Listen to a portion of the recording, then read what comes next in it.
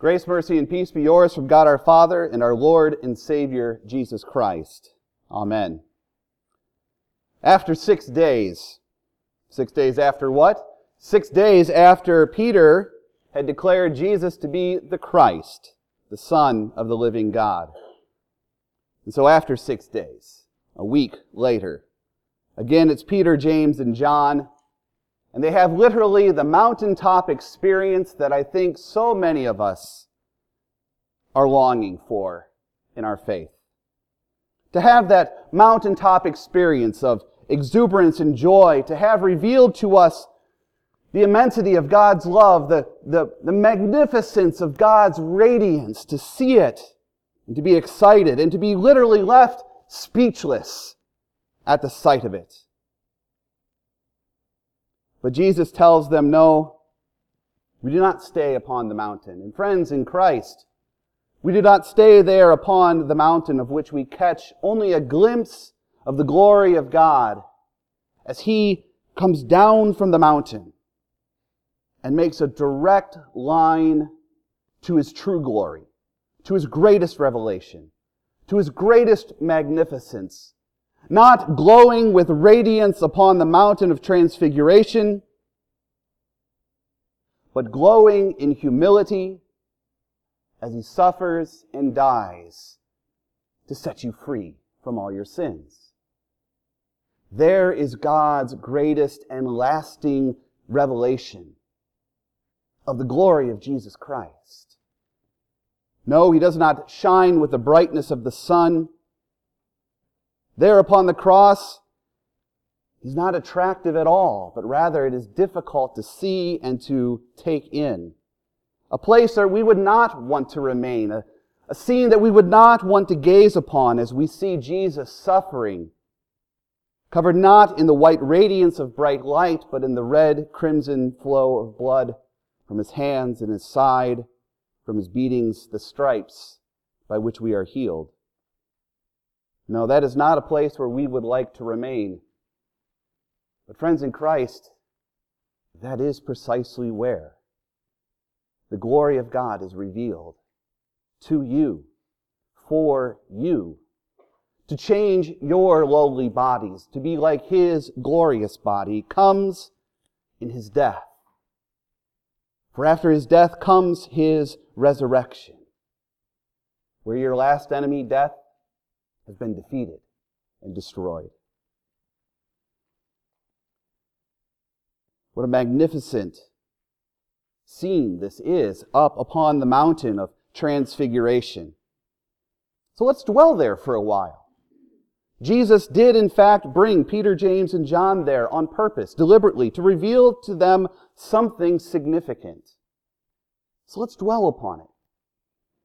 For the season of Epiphany is all about Jesus being revealed, being made known, the light shining in the darkness.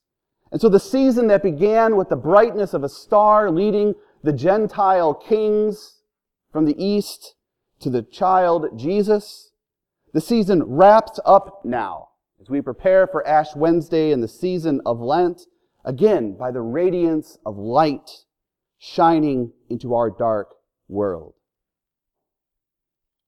Jesus takes Peter, James, and John to a high mountain, and Mark, in his very matter-of-fact kind of way, simply says, and He was transfigured before them. Poof. What does that mean to be transfigured, to be changed before their very eyes? The word is metamorphosis. He was metamorphized before their eyes. This is what those wormy little caterpillars go through as they climb into their chrysalis and appear on the other side far more beautiful and more radiant. They are metamorphized within that chrysalis. They go in as a worm and they come out as a flying thing of beauty and wonder. But that time in between, those little worms seem as though they've been dead and buried. There's no movement, there's no action, there's nothing happening there on the outside of that chrysalis. And if you were to cut it open and peek inside, have you ever wondered what you would find in there? I used to think I'd find a little wormy caterpillar sort of thing, sprouting wings and maybe a few little legs and some bug eyes or something. But you know what? It's not in there. If you opened up a chrysalis, you would find a mass of goo. Something that looks nothing like the caterpillar and certainly nothing like a butterfly. They are being changed. That which they once were is passing away, and that which will they become has not yet been revealed until the right time in the right place, when their grave of the chrysalis is open and they are set free to fly and to soar and to bring you joy as maybe they flit from place to place. Maybe it's a really fitting word and analogy for the life of the Christian. To be metamorphized, to be transfigured from that which we are now to that which we will be on the last day when we will be raised. We live this life as perishable creatures. We live this life knowing that someday we will die and we will be buried, encased and surrounded, dead and buried. And while our souls are with the Lord, our bodies wait the final revelation of what we shall be. For on the last day we shall see Him face to face. We shall sing with Job that I know that my Redeemer lives, and when He stands upon the earth, I shall see Him with my own eyes. Yes, on that last day, the chrysalis of our tombs shall be cracked open, and that which God has made us to be will be revealed. Not as worms, but as beautiful creatures, children of the Heavenly Father, even as you are now, perfected. And those eyes with which you will gaze upon your Heavenly Father, you won't need glasses. You won't have your cataracts. The eye that you lost, the one that doesn't work anymore, shall be restored. You will be with your Lord as He intended you to be. Yes, Jesus was transfigured before them. And we get to see a glimpse of the glory which Jesus had set aside when He humbled Himself to be born of the Virgin Mary, to suffer under Pontius Pilate, to be crucified, dead, and buried. We see the intense, radiant whiteness, the brightness of the glory of God that Moses and Elijah bore witness to. And there they are again. There appeared to them Elijah and Moses talking with Jesus, having a conversation that was already going on. Why Moses? Why Elijah? You have in Elijah and Moses the epitome of the law and the prophets. You have Elijah who did not die, and Moses who certainly did, was buried by God's own hand. Moses had seen God face to face like no one had ever seen, and his face shone with a radiance that did not last. It faded away. And so he put a veil over it so that the people of Israel wouldn't see that the glory was fading away. Maybe it embarrassed it, that it couldn't last. But yes, Moses delivered the 10 Commandments from Mount Sinai. He is the epitome of the law, the author of those first 5 books of the Old Testament. He is the beginning of the revelation of the Word. And Elijah, he is the epitome of the prophets. Though he wrote no book, he is the greatest of the preaching prophets, and he had his own mountaintop experience on Mount Carmel when he showed the prophets of Baal that there is only one true God. But Elijah, he did not die. He was taken in that fiery chariot into heaven and brought into God's presence that way. And so what you have here on the Mount of Transfiguration is Jesus in His greatest glory, shining like He will in eternity when we shall see Him for the life of the world to come. You have Moses, who had passed out of this life through death. And you have Elijah who passed out of this life not dying. And on the last day, that's what we'll have. On the last day, when Jesus returns, we shall see the King arrive with his glory. And some of us will have died and be buried. Like Moses, we will have tasted death, passed through it, and seen with our own eyes that Jesus has conquered it. And some will be like Elijah, who had not tasted death, and yet will be welcomed into heavenly places on account of faith in God's promises. So friends in Christ, just right there, when we have Elijah and Moses with Jesus on the Mount of Transfiguration, we see that in heaven there will be those who pass through death and those who will be brought into heaven on the last day, not tasting death. There's room for all of us. Not one will be excluded.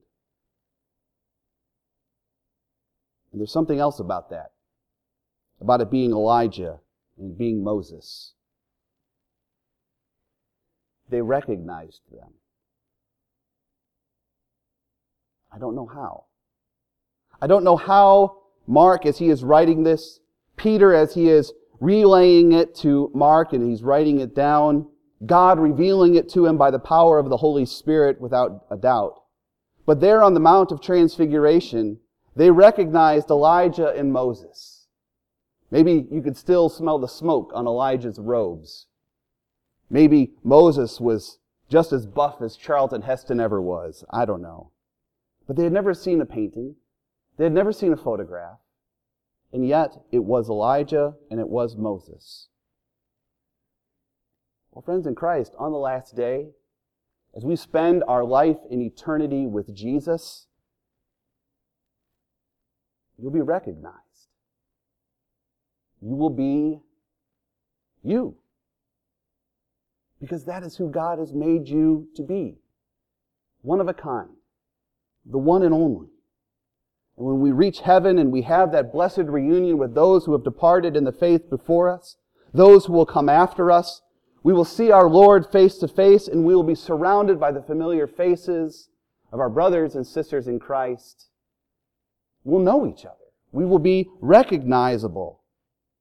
Because your body is yours. Your face is yours.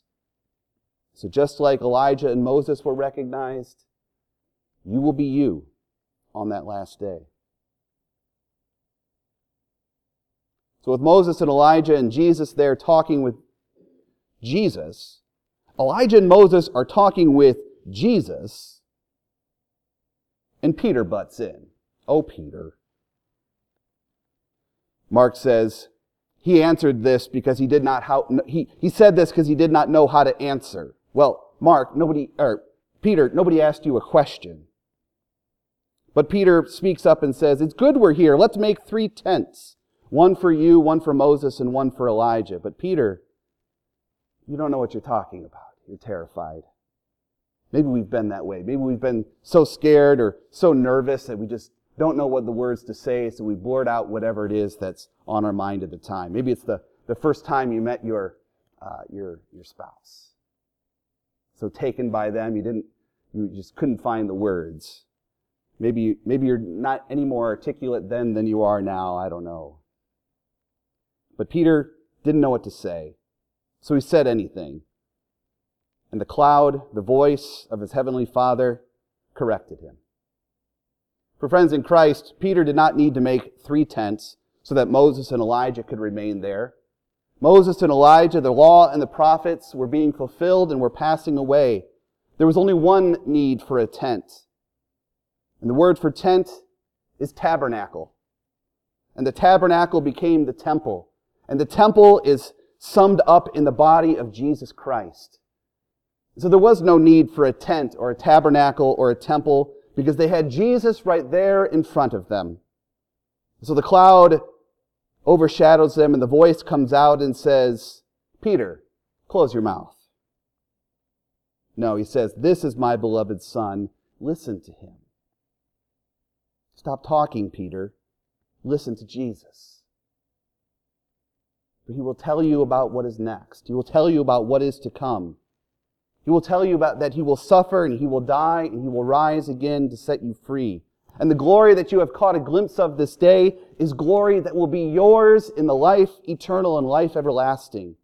Peter, this is my beloved Son. Listen to him. Friends in Christ, transfigured before you today in the Gospel of Mark is Jesus, the beloved Son of God. Hear his words. Listen to him. For he tells you of his love for you. How he will come and set you free from your suffering and death. That this perishable body shall put on the imperishable, and this corruptible body shall put on the incorruptible, and we shall be changed in the twinkling of an eye. That is the end of our faith. That is the culminating of our faith. The promises of God are seen in this, that even though we die, yet shall we live. These are the words of Jesus. Listen to them. And look around. There's no one there but Jesus alone. For there's no one else that you need but your Savior, your Lord, your Jesus. But they don't stay on the mountain. We don't stay on the mountaintops. We come down the mountains, we go about our lives, we go about our work. We go about the valley days of life on this side of eternity. And as they came down the mountain, Jesus told them, don't tell anyone they had seen until the Son of Man had risen from the dead. Well, the Son of Man has risen from the dead. And so we greet one another on Easter Day with the joyous refrain, Christ is risen. Hallelujah. And so we tell all what we have seen and what we have heard, not simply of his glowing radiance and glory, but of that gift of forgiveness and life and salvation that is yours. This is your mountaintop experience, week after week, as you come and you hear the words of Jesus and you listen to him, and you receive his gifts of forgiveness and salvation. You receive his body and blood. You are washed from your sins. This is a mountaintop each and every time you encounter his word. Yes, those are your mountaintops. And from those mountaintops, we come down and we go about our work. And he will raise us to the greatest glory of mountains, the heavenly mountain on the last day. So here on Transfiguration Sunday, we prepare ourselves to come down from this mountain and make our way with Jesus to another mountain of Calvary, where he will suffer and die and set you free from your sins. The journey is Christ's. It is for your behalf and for your good and for your glory. So you will shine like the stars in the heavens. Yes, indeed, Christ is glorified. Christ is risen. Hallelujah. In the name of the Father, and of the Son, and of the Holy Spirit. Amen.